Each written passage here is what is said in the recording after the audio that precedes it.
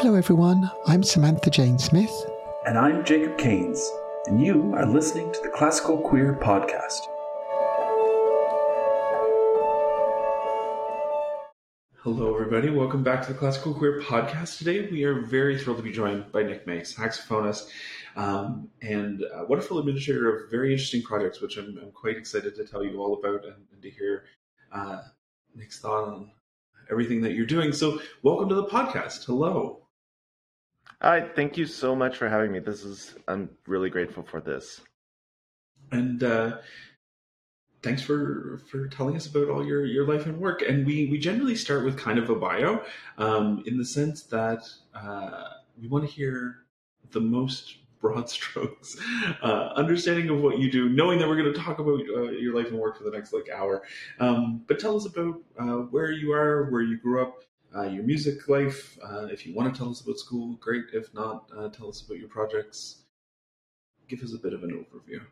Yeah, so right now I'm currently based in Kansas City, Missouri, not Kansas City, Kansas. People get confused with that, but so Kansas City, Missouri, where I teach here at a few different colleges, private academies, and then when I'm not doing that, I'm touring all over with the I Exist project, and so kind of backing up with that. I ended up actually growing up in Nebraska, which is in the middle of the United States. A lot of people call it kind of Farmville because there's just nothing but cornfields and just it's very rural. So I ended up actually growing up on a farm, and so started playing saxophone in 2004 in fifth grade, which that dates me and ages me really really fast. But yeah, so grew up just playing saxophone, and I would even say kind of through middle school and high school, I never actually I ended up doing well. I was lucky enough to be in a few honor bands, get a few awards and whatnot, but I never really thought of it being a career at that point. I actually wanted to go into anesthesiology because the idea of making $500,000 a year sounded really appealing. but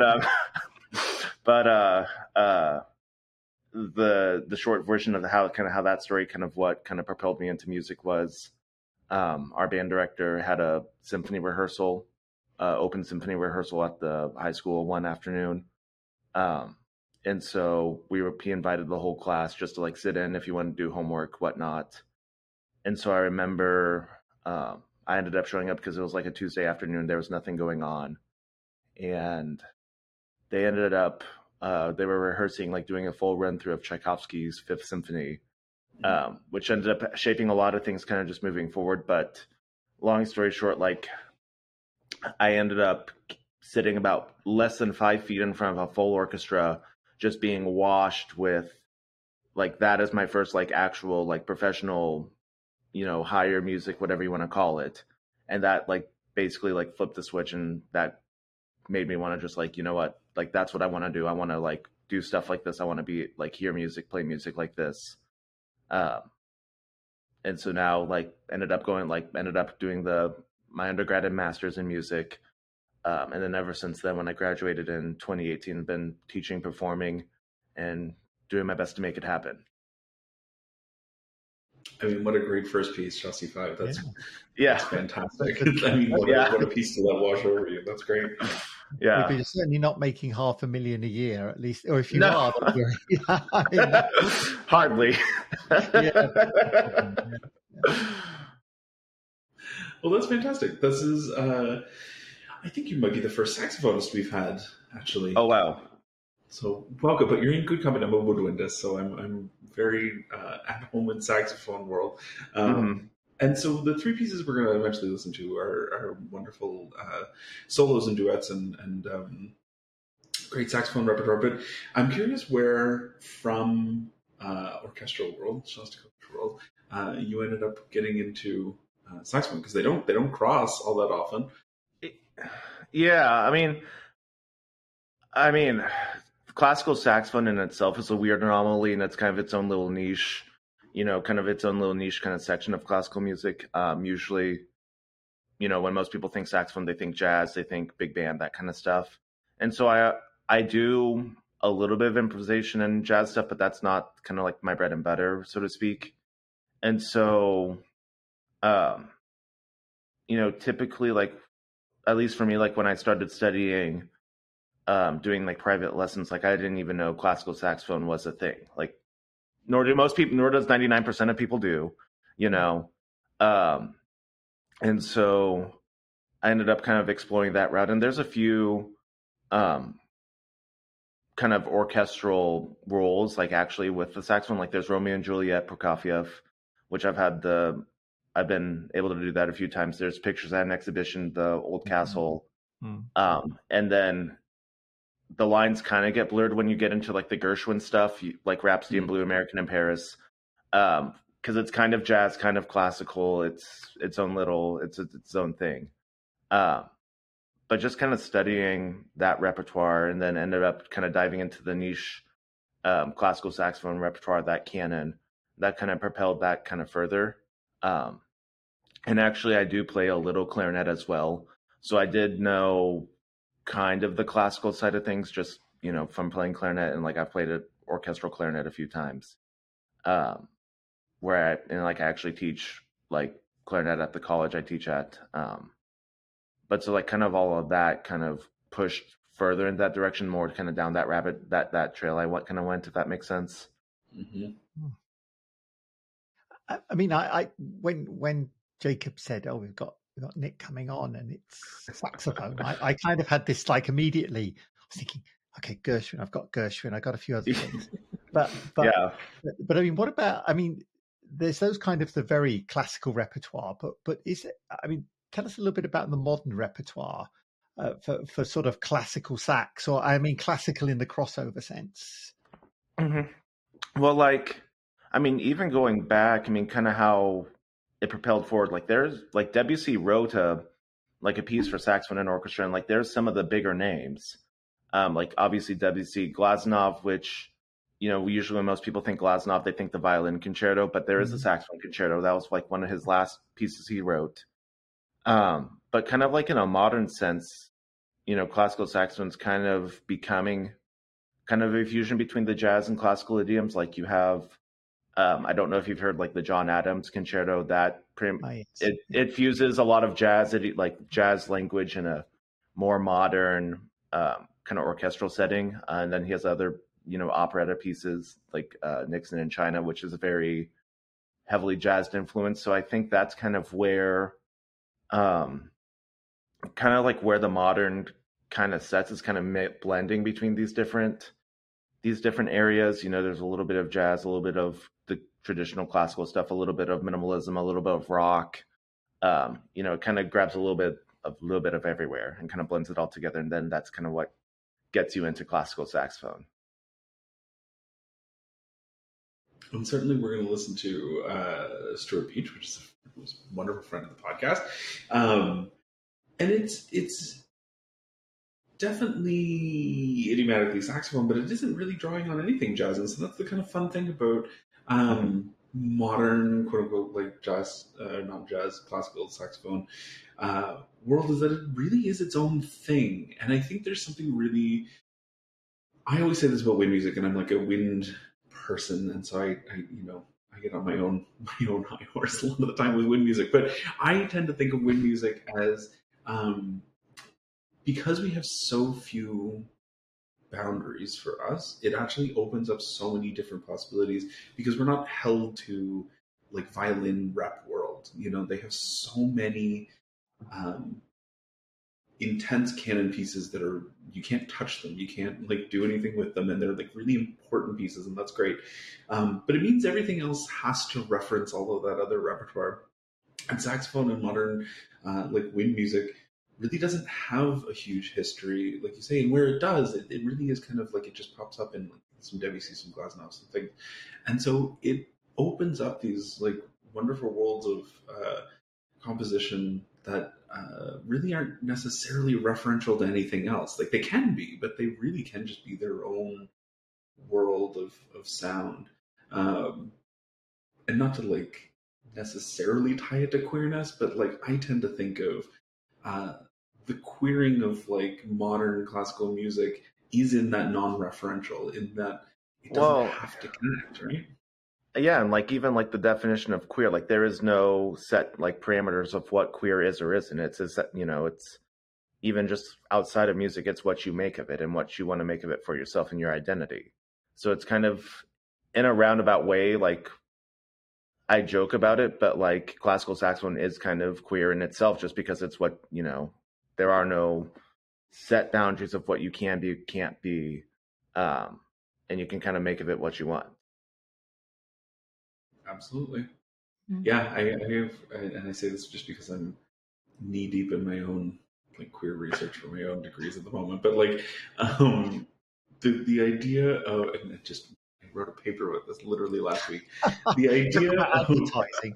So now I have to talk about it. No one read it, so I have to like talk about it. But the idea of like queerness is in essence just like a disruption. Like the disruption of any norm is the queerness, and like if we put that in the music world, saxophone is the disruption. Like we don't exist in a classical sense in saxophone in so many ways, and that disruption is queerness, like in classical music. But again, my high horse, my winged and queer high horse.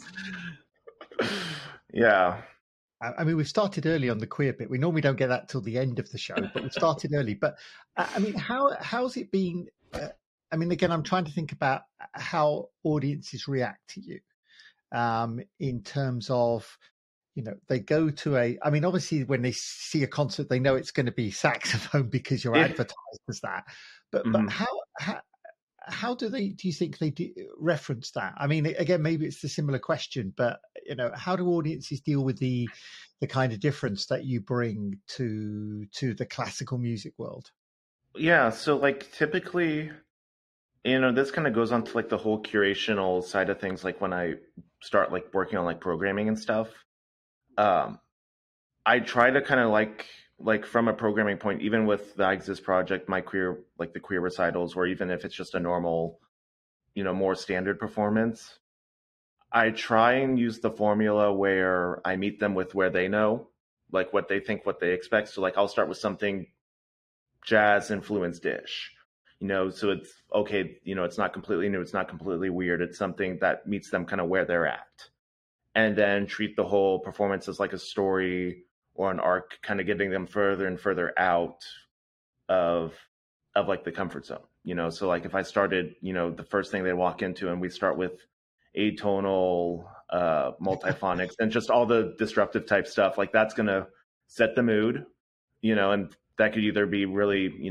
really intriguing for people who have never heard that, or it could be really off-putting just because, okay, we're starting with Denisov or something like that, and it's, that's just a lot to walk into, right? You have to warm them up in a sense. And so I think kind of thinking, actually thinking about the audience and, trying to take care of them just from like the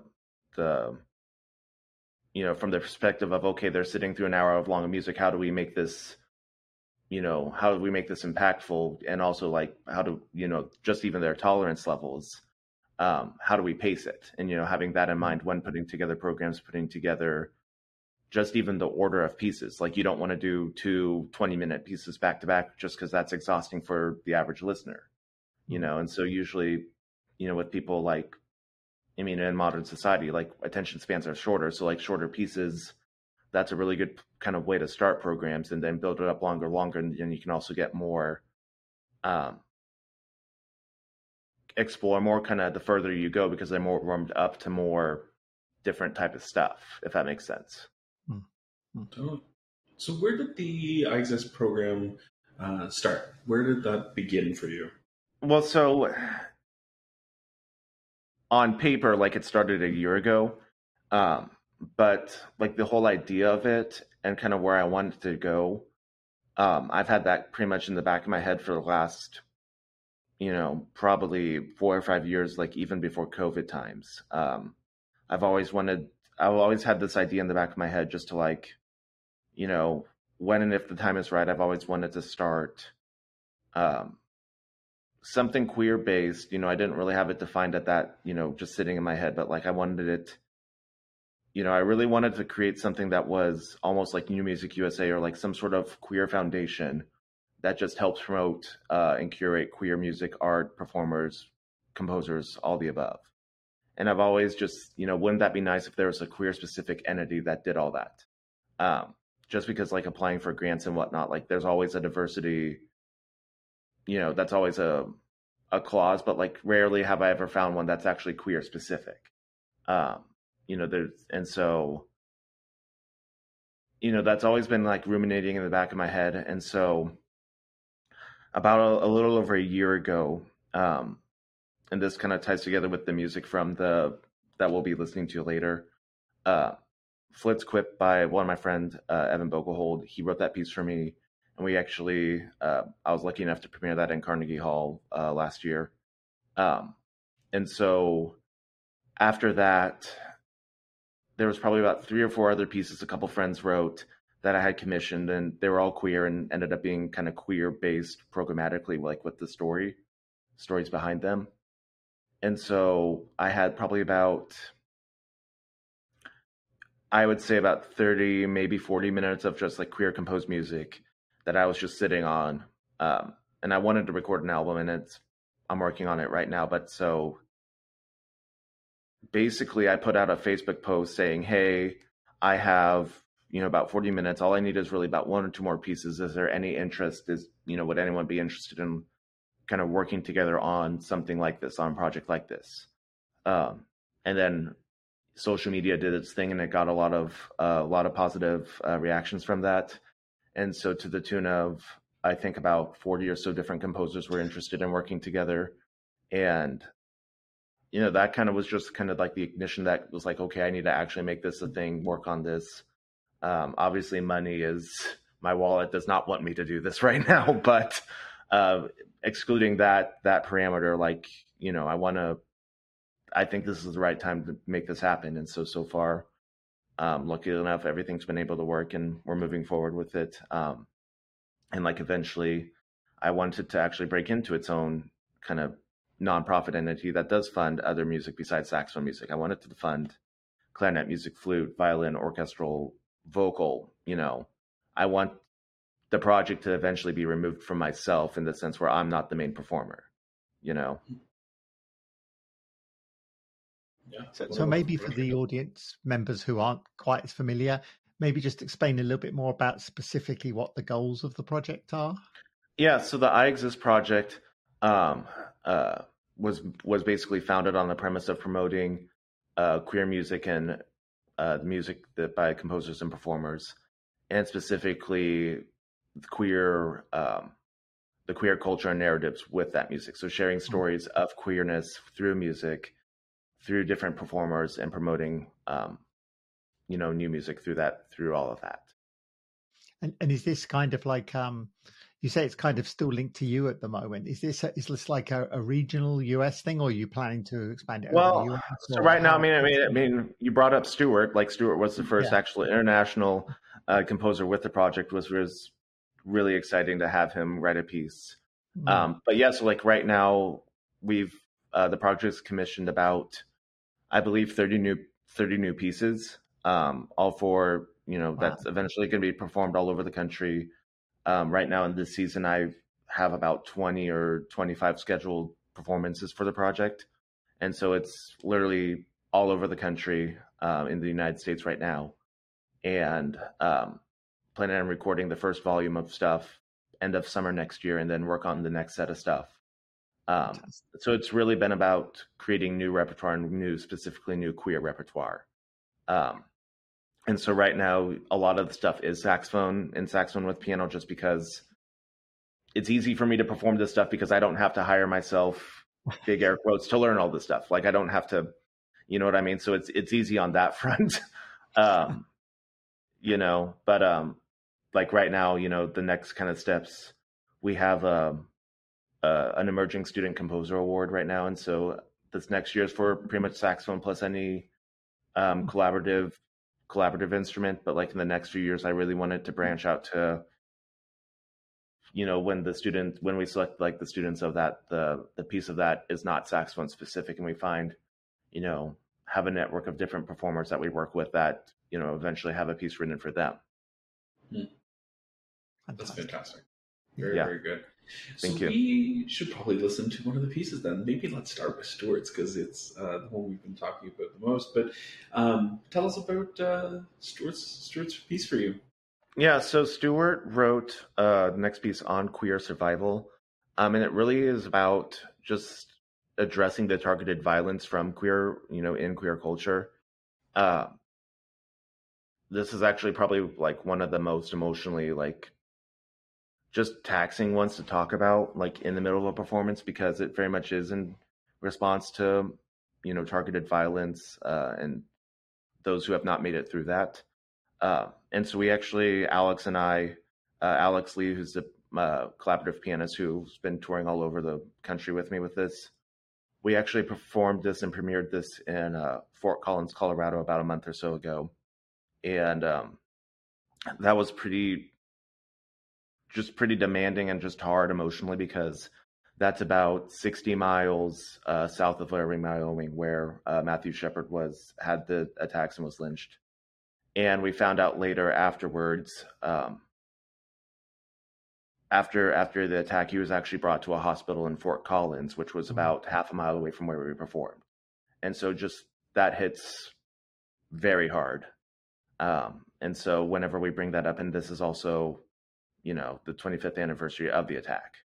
And so like just all of those pieces together just makes it very difficult to talk about like in the middle of a performance, because you're performing it and then you have to go back and talk meaningfully about it. And it just hits so hard. But yeah, no, that's in essence what his piece is about. And also kind of as a tribute to all those who have not made it through whatever attacks or violence that they face. I think we'll take a listen then.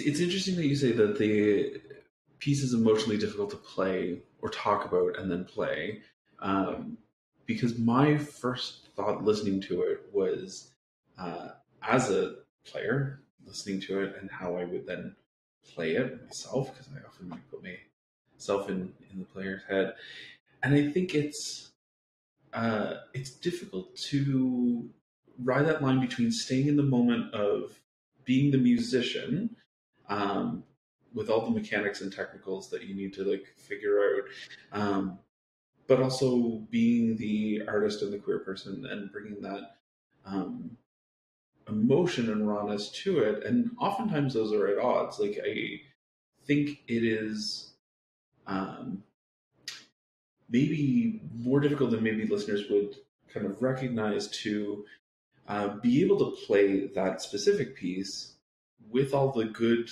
wonderful tone and air and support and things that you have, but also, uh, keeping all of the other stuff in mind, all of the reasons that it was written, and all of that, um, emotional weight, behind it. And I'm wondering how you kind of, walk that line, because it is really difficult to not let the saxophoneness drop while keeping it going. Yeah, so like this kind of ties into kind of something I talk about when like I'm doing like different outreaches or master classes with like different like university students, either before or after these performances.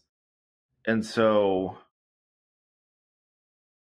it's just interesting because, when we talk about repertoire in general, just broadly right now, usually when a musician, interpreter, or student professional interprets a piece of music, it's always what is the story that goes with it, or what's the made up story, or what is, how do we hyperimpose an event from our life, onto this piece of music to like give it that extra special emotional meaning or whatever, right?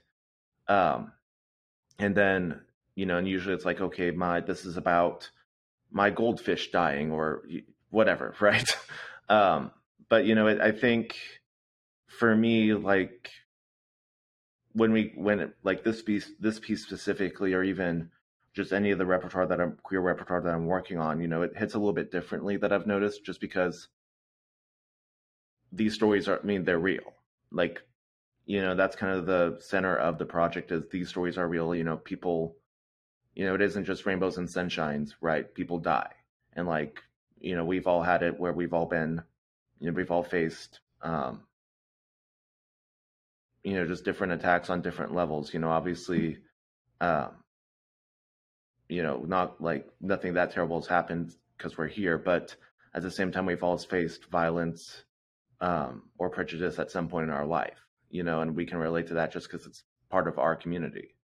And so when it comes to like an actual in the moment performance setting, it's hard to, when I talk about that, what the piece means, what it represents, I have to take probably about 5 to 10, you probably more like 15 seconds just to ground myself, just to be able to physically perform it, just because it is so emotional.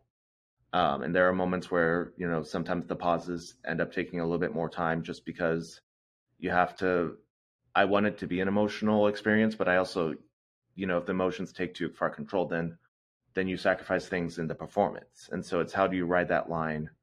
And you almost just kind of have to be mentally grounded the whole time, just knowing this is going to be an emotional roller coaster. Buckle up, but like take the time you need when, there's a fermata or there's a pause, or the nice thing is with like Stewart's piece, there's like an aleatoric, like in the middle. The piano does this like repetitive kind of ostinato aleatoric type pattern. So I can take more time in the middle of that if I need to, just to ground myself for an extra second. Like the performance is not ruined from that.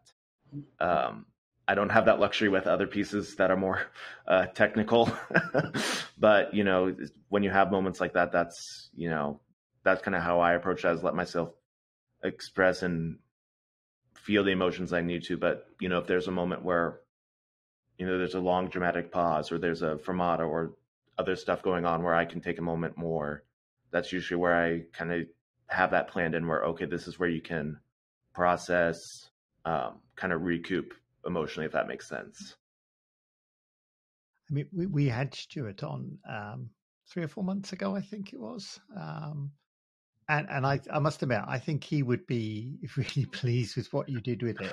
I have to say, I mean, I thought what I wrote when I listened to it was beautifully expressive, and what you did with it, I think, was fantastic. And obviously reading up a little bit about the story and understanding just from the title what it was, I think was deeply effective. So I think it was.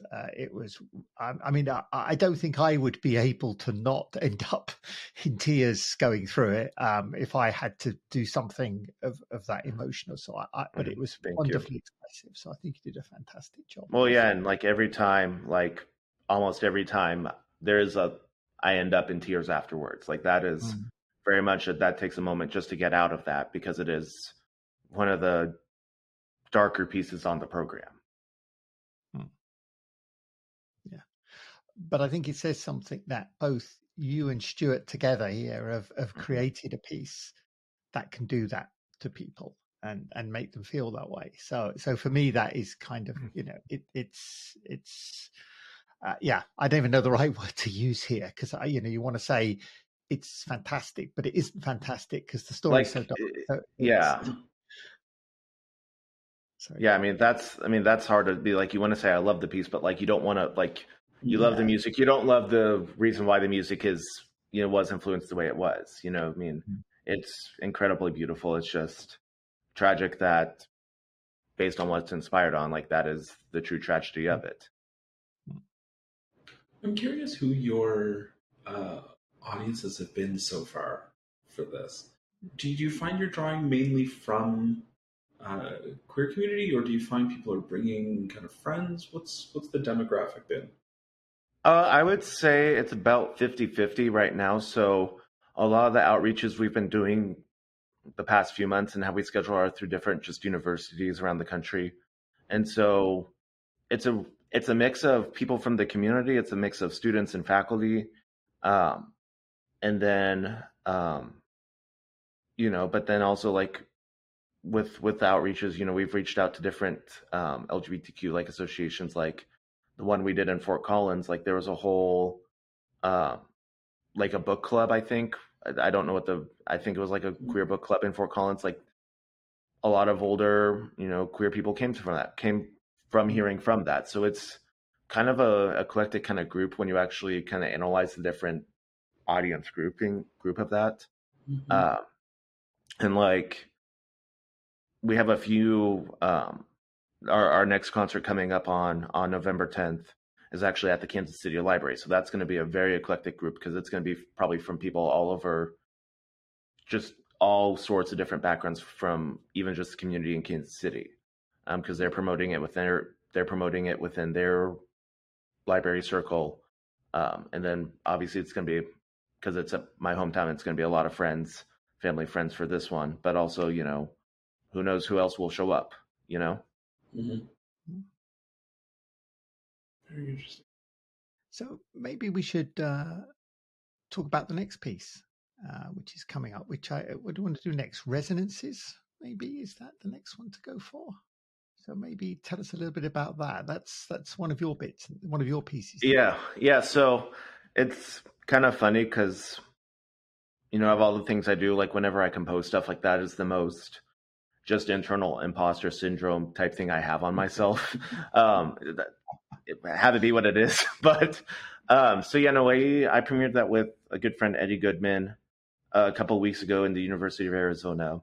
And that basically came about because when we were, like, I'm just going to start off with, like, I've always loved his playing, and like we've always like mutually admired each other. And so when I was scheduling the visit performance at his university, we really wanted to do something together. We really wanted to play together. We wanted to do something collaborative. And so life happens, as we all know, and we decided about like the week or two before, hey, we should probably figure out what we're playing together. And so at that point, we're both busy. Um, and with, let's just say 2 weeks of preparation time, it's like, okay, what can we do with what can we do with as minimal effort as possible for a maximum amount of result, right? And so, kind of going back to the canon of classical saxophone, there's a few cute pieces. I mean, they're really nice pieces from like the 19th century, very parlor, chamber parlor type kind of stuff. But kind of going back to programming and aesthetically, like that doesn't match the program one bit, and that'd be a pretty hard left turn going from, you know, um, anything queer related to, okay, we're going to do a random saxophone parlor piece from Belgium from 1850 because that's what we're doing. And it would so keep the audience on their toes. yeah. So, and then also, so I was looking for random stuff that we could do that was fairly easy to put together and queer composed, and like nothing really really fit all the check marks. And so I was just like, you know what, I'll write something, I'll figure something out, I'll write something. And I wrote that piece in about a day or two, but I really kind of approached it kind of literally with the title. So Resonance is playing off, just the beauty of when two saxophones are together, like just the sound with the harmonics are really aligned, and they play even just a simple major third, like just the beauty of the overtones of all of that. And it's really simplistic but effective at the same time. So I ended up writing, I think it's about 4 or 5 minutes of, it's melodic, but it's not at the same time, kind of almost in protest in a sense of other modern saxophone music, because it either goes into the very higher, faster, louder, kind of very technically just demanding type of works, to this is almost minimalistic, where if you look at the page, it's nothing but whole notes. And it's not even measured. It's not even metered. It's very organic, where, you kind of choose your own adventure with that. There's no real phrase marking. It's, and it kind of plays along with the title and meaning behind it. Also just resonance between, two performers, two players together when, when you're playing with someone, well, it just, you two click together, and it naturally, the performance naturally resonates within itself, just doing it together. So that's kind of how that all kind of came about. Let's take a listen then.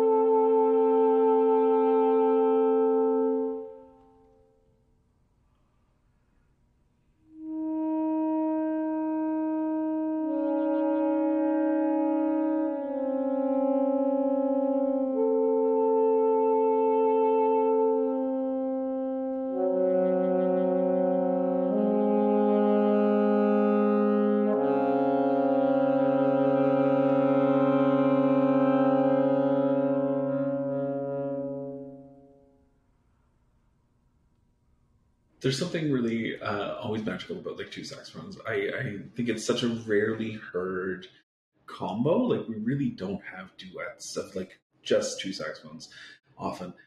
The one that immediately comes to mind, not to not talk about your piece for a second, but there's a quartet by Chen Yi for wind ensemble and four saxophones, which is wild because who has four soloists as four saxophone soloists in one piece as a quartet? But it's super rare. It's a really rare thing to hear that timbre by itself, and so it's so lovely to hear at the same time. It's really quite nice. What I know you said it was kind of like put together within a short time frame, as things often maybe are. But what's the life of it afterwards? Like, have you done it a couple times, or was the premiere just the first time? Or well, the premiere was literally like 12 days ago, so I have not had a chance to do it yet. But actually, like a couple of students from that performance wanted to perform it on their duo recital, so I ended up kind of re-editing some things, and so it's going to have a life from that.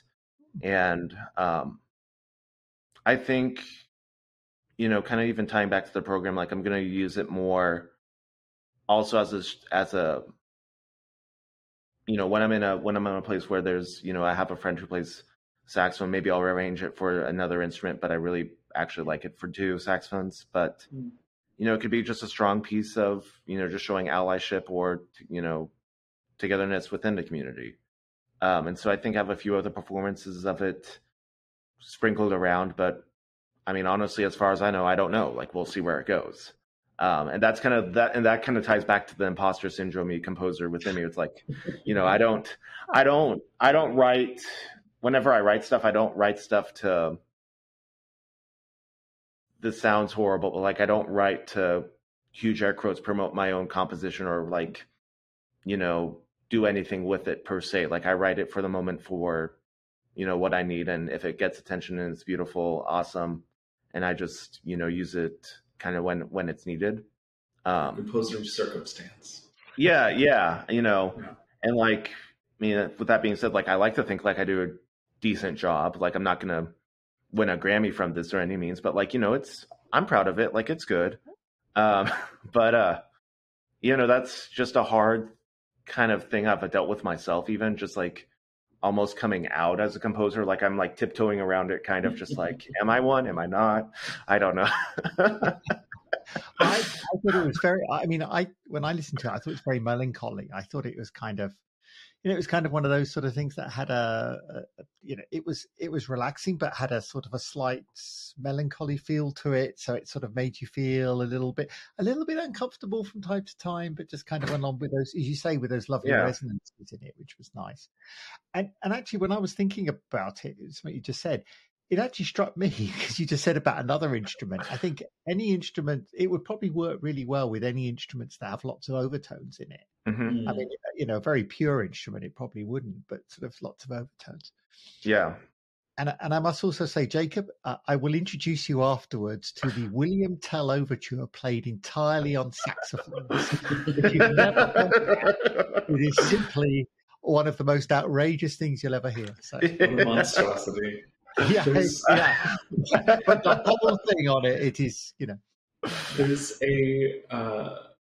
again, not to go down too many different Yeah. rabbit holes, but there's Bugler's Holiday, which is like a very famous trumpety piece. But Bugler's Holiday, it has become a thing that every instrument group, every wind instrument group, likes to do as a little party trick.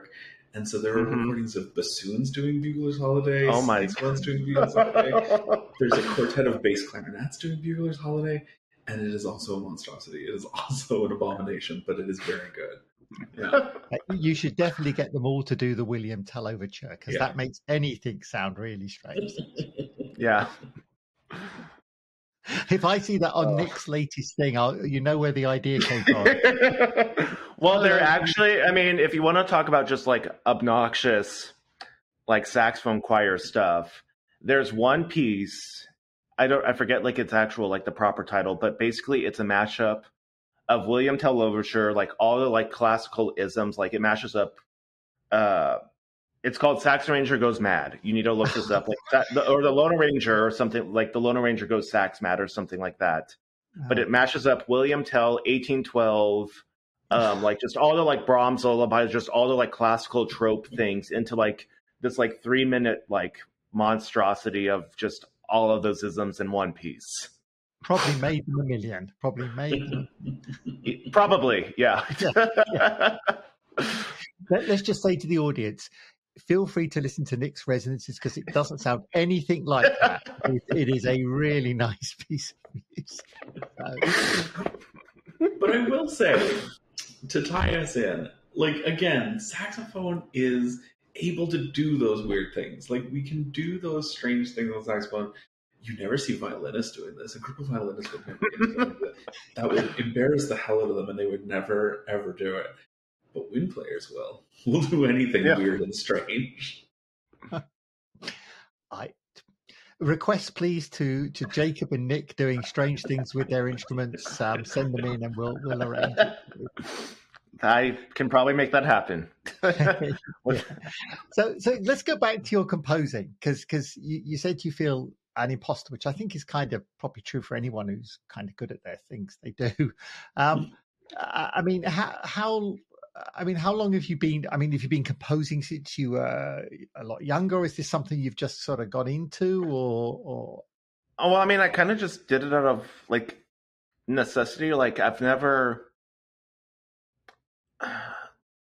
like, okay, so like for example, like throughout like both my like college degrees, like in my undergrad, I took an arranging class just because I had credits to fill. So like I ended up arranging like part of Bartok's Mikrokosmos for like full orchestra for the final, just because what else am I going to do, you know? And then like in grad school, like I ended up taking all of the like all the counterpoint stuff, like fugue writing, counterpoint class, all that, like all those kind of theory classes, just because it's always like intrigued me. And I, you know, if I'm going to take a theory class, like I want to do something somewhat, I mean, I don't think writing a fugue is practical by any means, but you know, like that, I always loved fugues, and I'm a sucker for, you know, a good, like just a very good, like well-written fugue. And so I ended up writing for that. And like, I wrote like just like little ditties, like here and there, like literally like, just random stuff. And like, I ended up writing some like short jazz tunes, just like lead sheets with like, okay, here's a simple melody, here's a chord changes, and then improvise with those. But like, as far as like big air quotes professional composing type stuff, I would say, you know, kind of during the pandemic, that's probably when I kind of started diving into that kind of more just out of, you know, what else is there to do, you know, especially like the first few months. And so I ended up,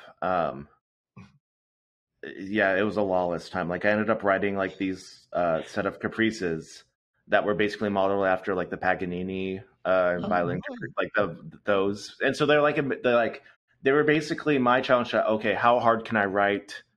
How crazy and hard can I write like a caprice like this? And so most of them, um, yeah, no, there's one that like I listened to a recording of me playing and I was like, gee, like how did I ever do this? And I was like, oh wait, I chugged Red Bull right before that because it's just like a million miles per hour. um, but out of like the 8 or 10 I did, like there's only one that like I still pull out just because it just kind of resonated with. I think it was the best one out of the whole batch, and it's inherently the most melodic one.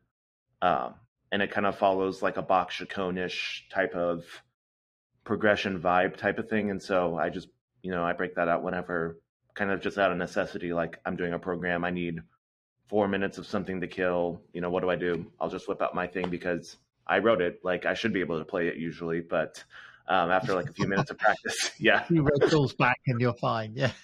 Yeah. But yeah, I mean, that's pretty much where, just kind of like my compositional, where I'm at. I mean, I kind of tend to take whatever, I mean, this probably happens with everyone, I assume. Kind of whatever you're listening to kind of ends up coming out kind of what you're writing or comes out in the writing.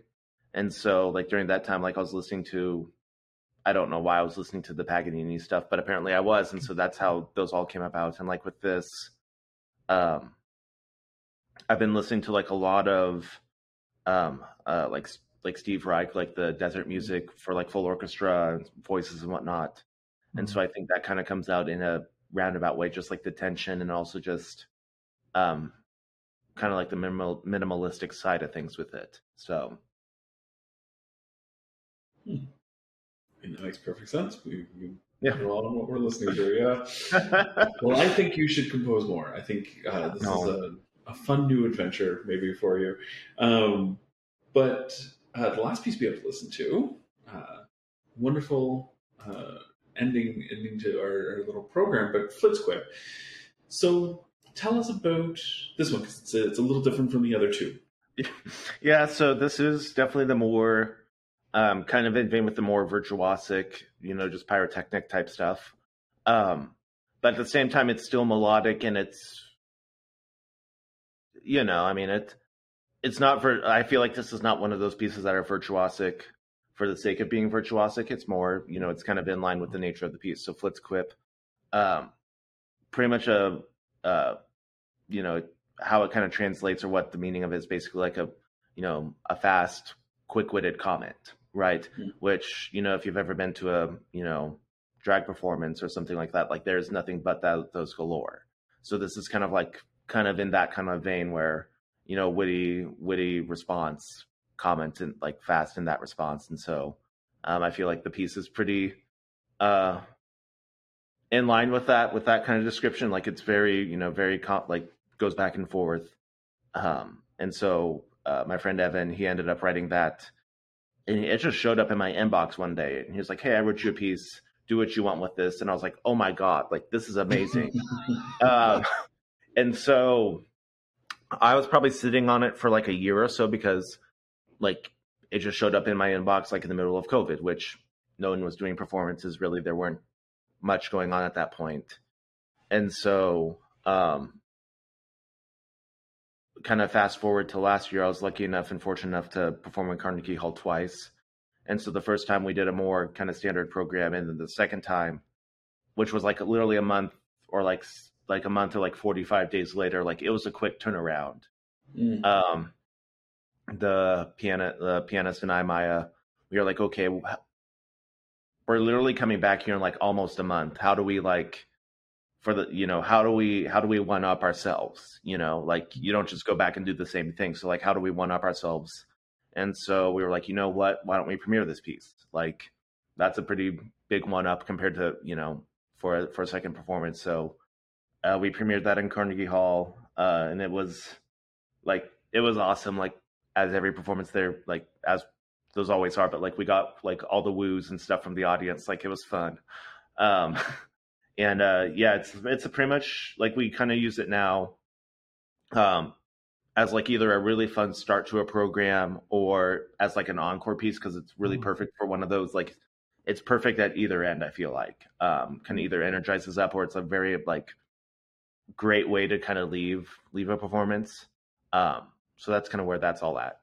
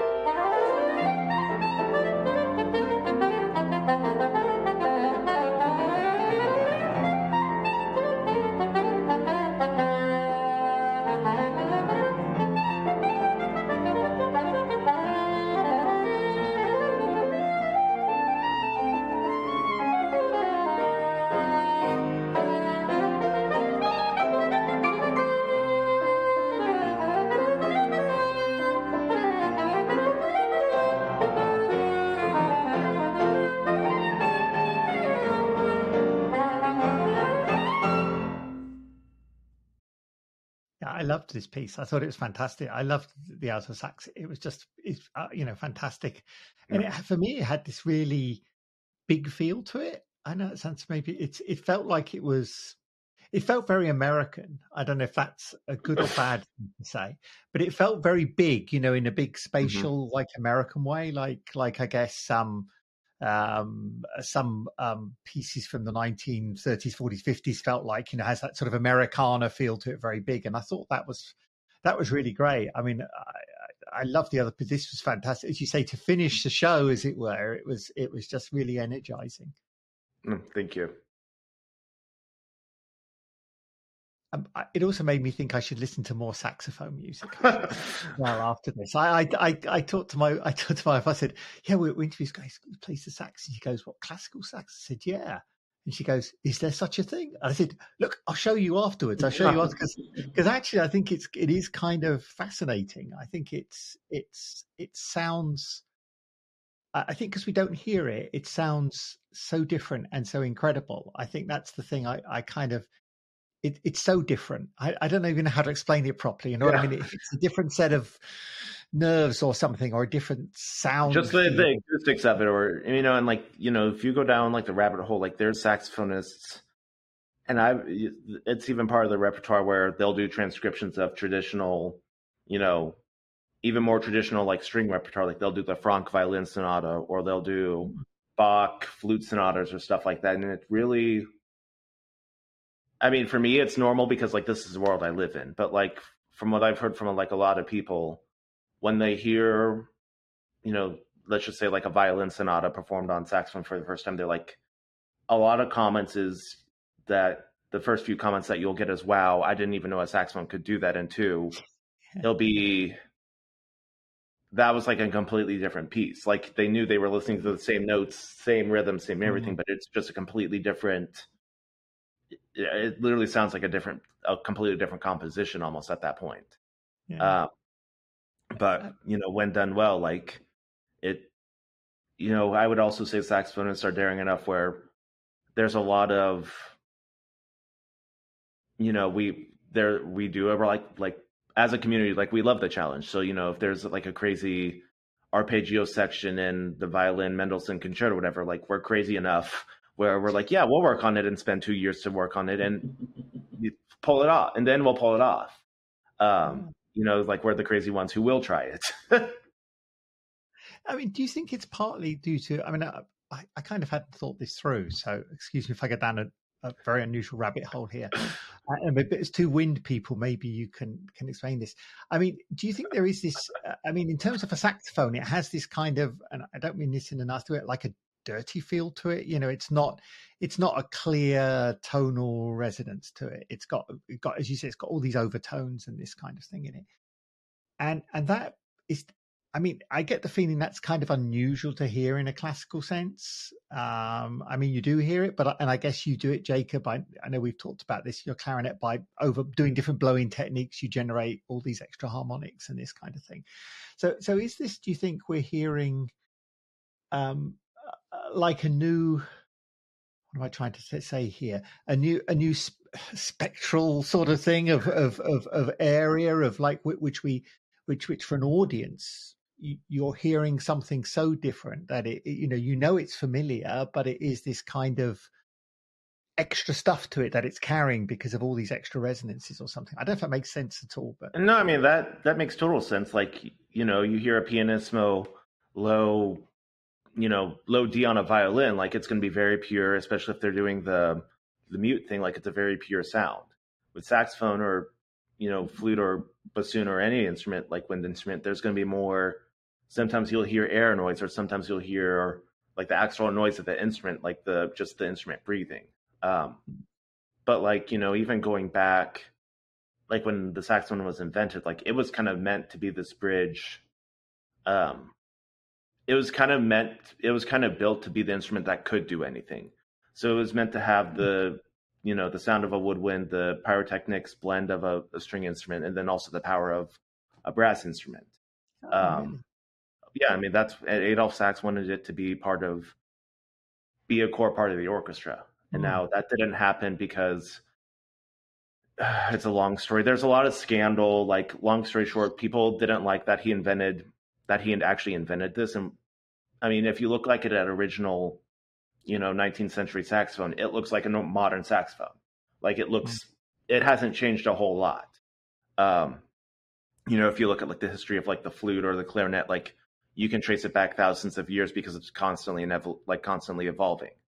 But because Adolf Sax made pretty much a more or less a perfectly working instrument, like on the first get-go with the patent, and that's not like an egotistical thing. Like it literally, like there was very little like that had to be done because it worked.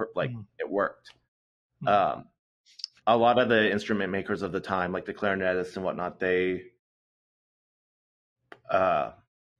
did not like that competition and that level of competition, and so they like there's a whole book of like people that like references like all these companies like hired hitmen to like no, seriously, like they hired like hitmen to They tried to burn down his factory in Paris a few times. They tried to have hitmen take out Adolf, like seriously. And then also to the point where they would also pay like the orchestra members and composers to not actually write for the saxophone in the orchestra.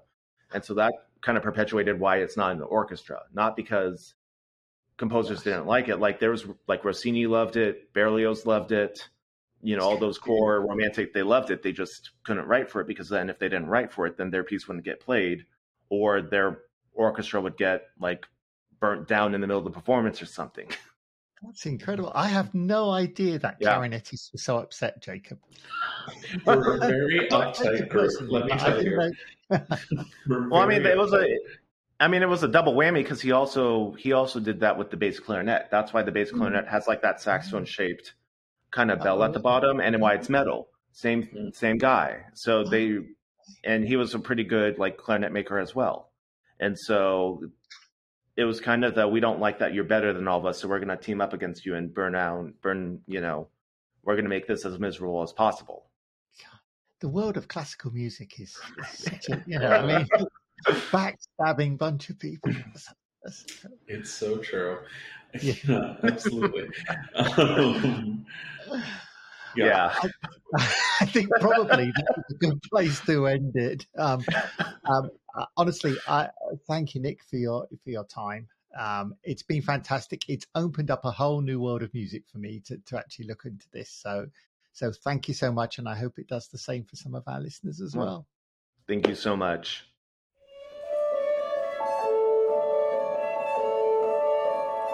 So that's all for this episode. You've been listening to the Classical Queer Podcast, and Jacob and I look forward to being with you next month. The incidental music is courtesy of Jared Miller, and the show was produced by Samantha Jane.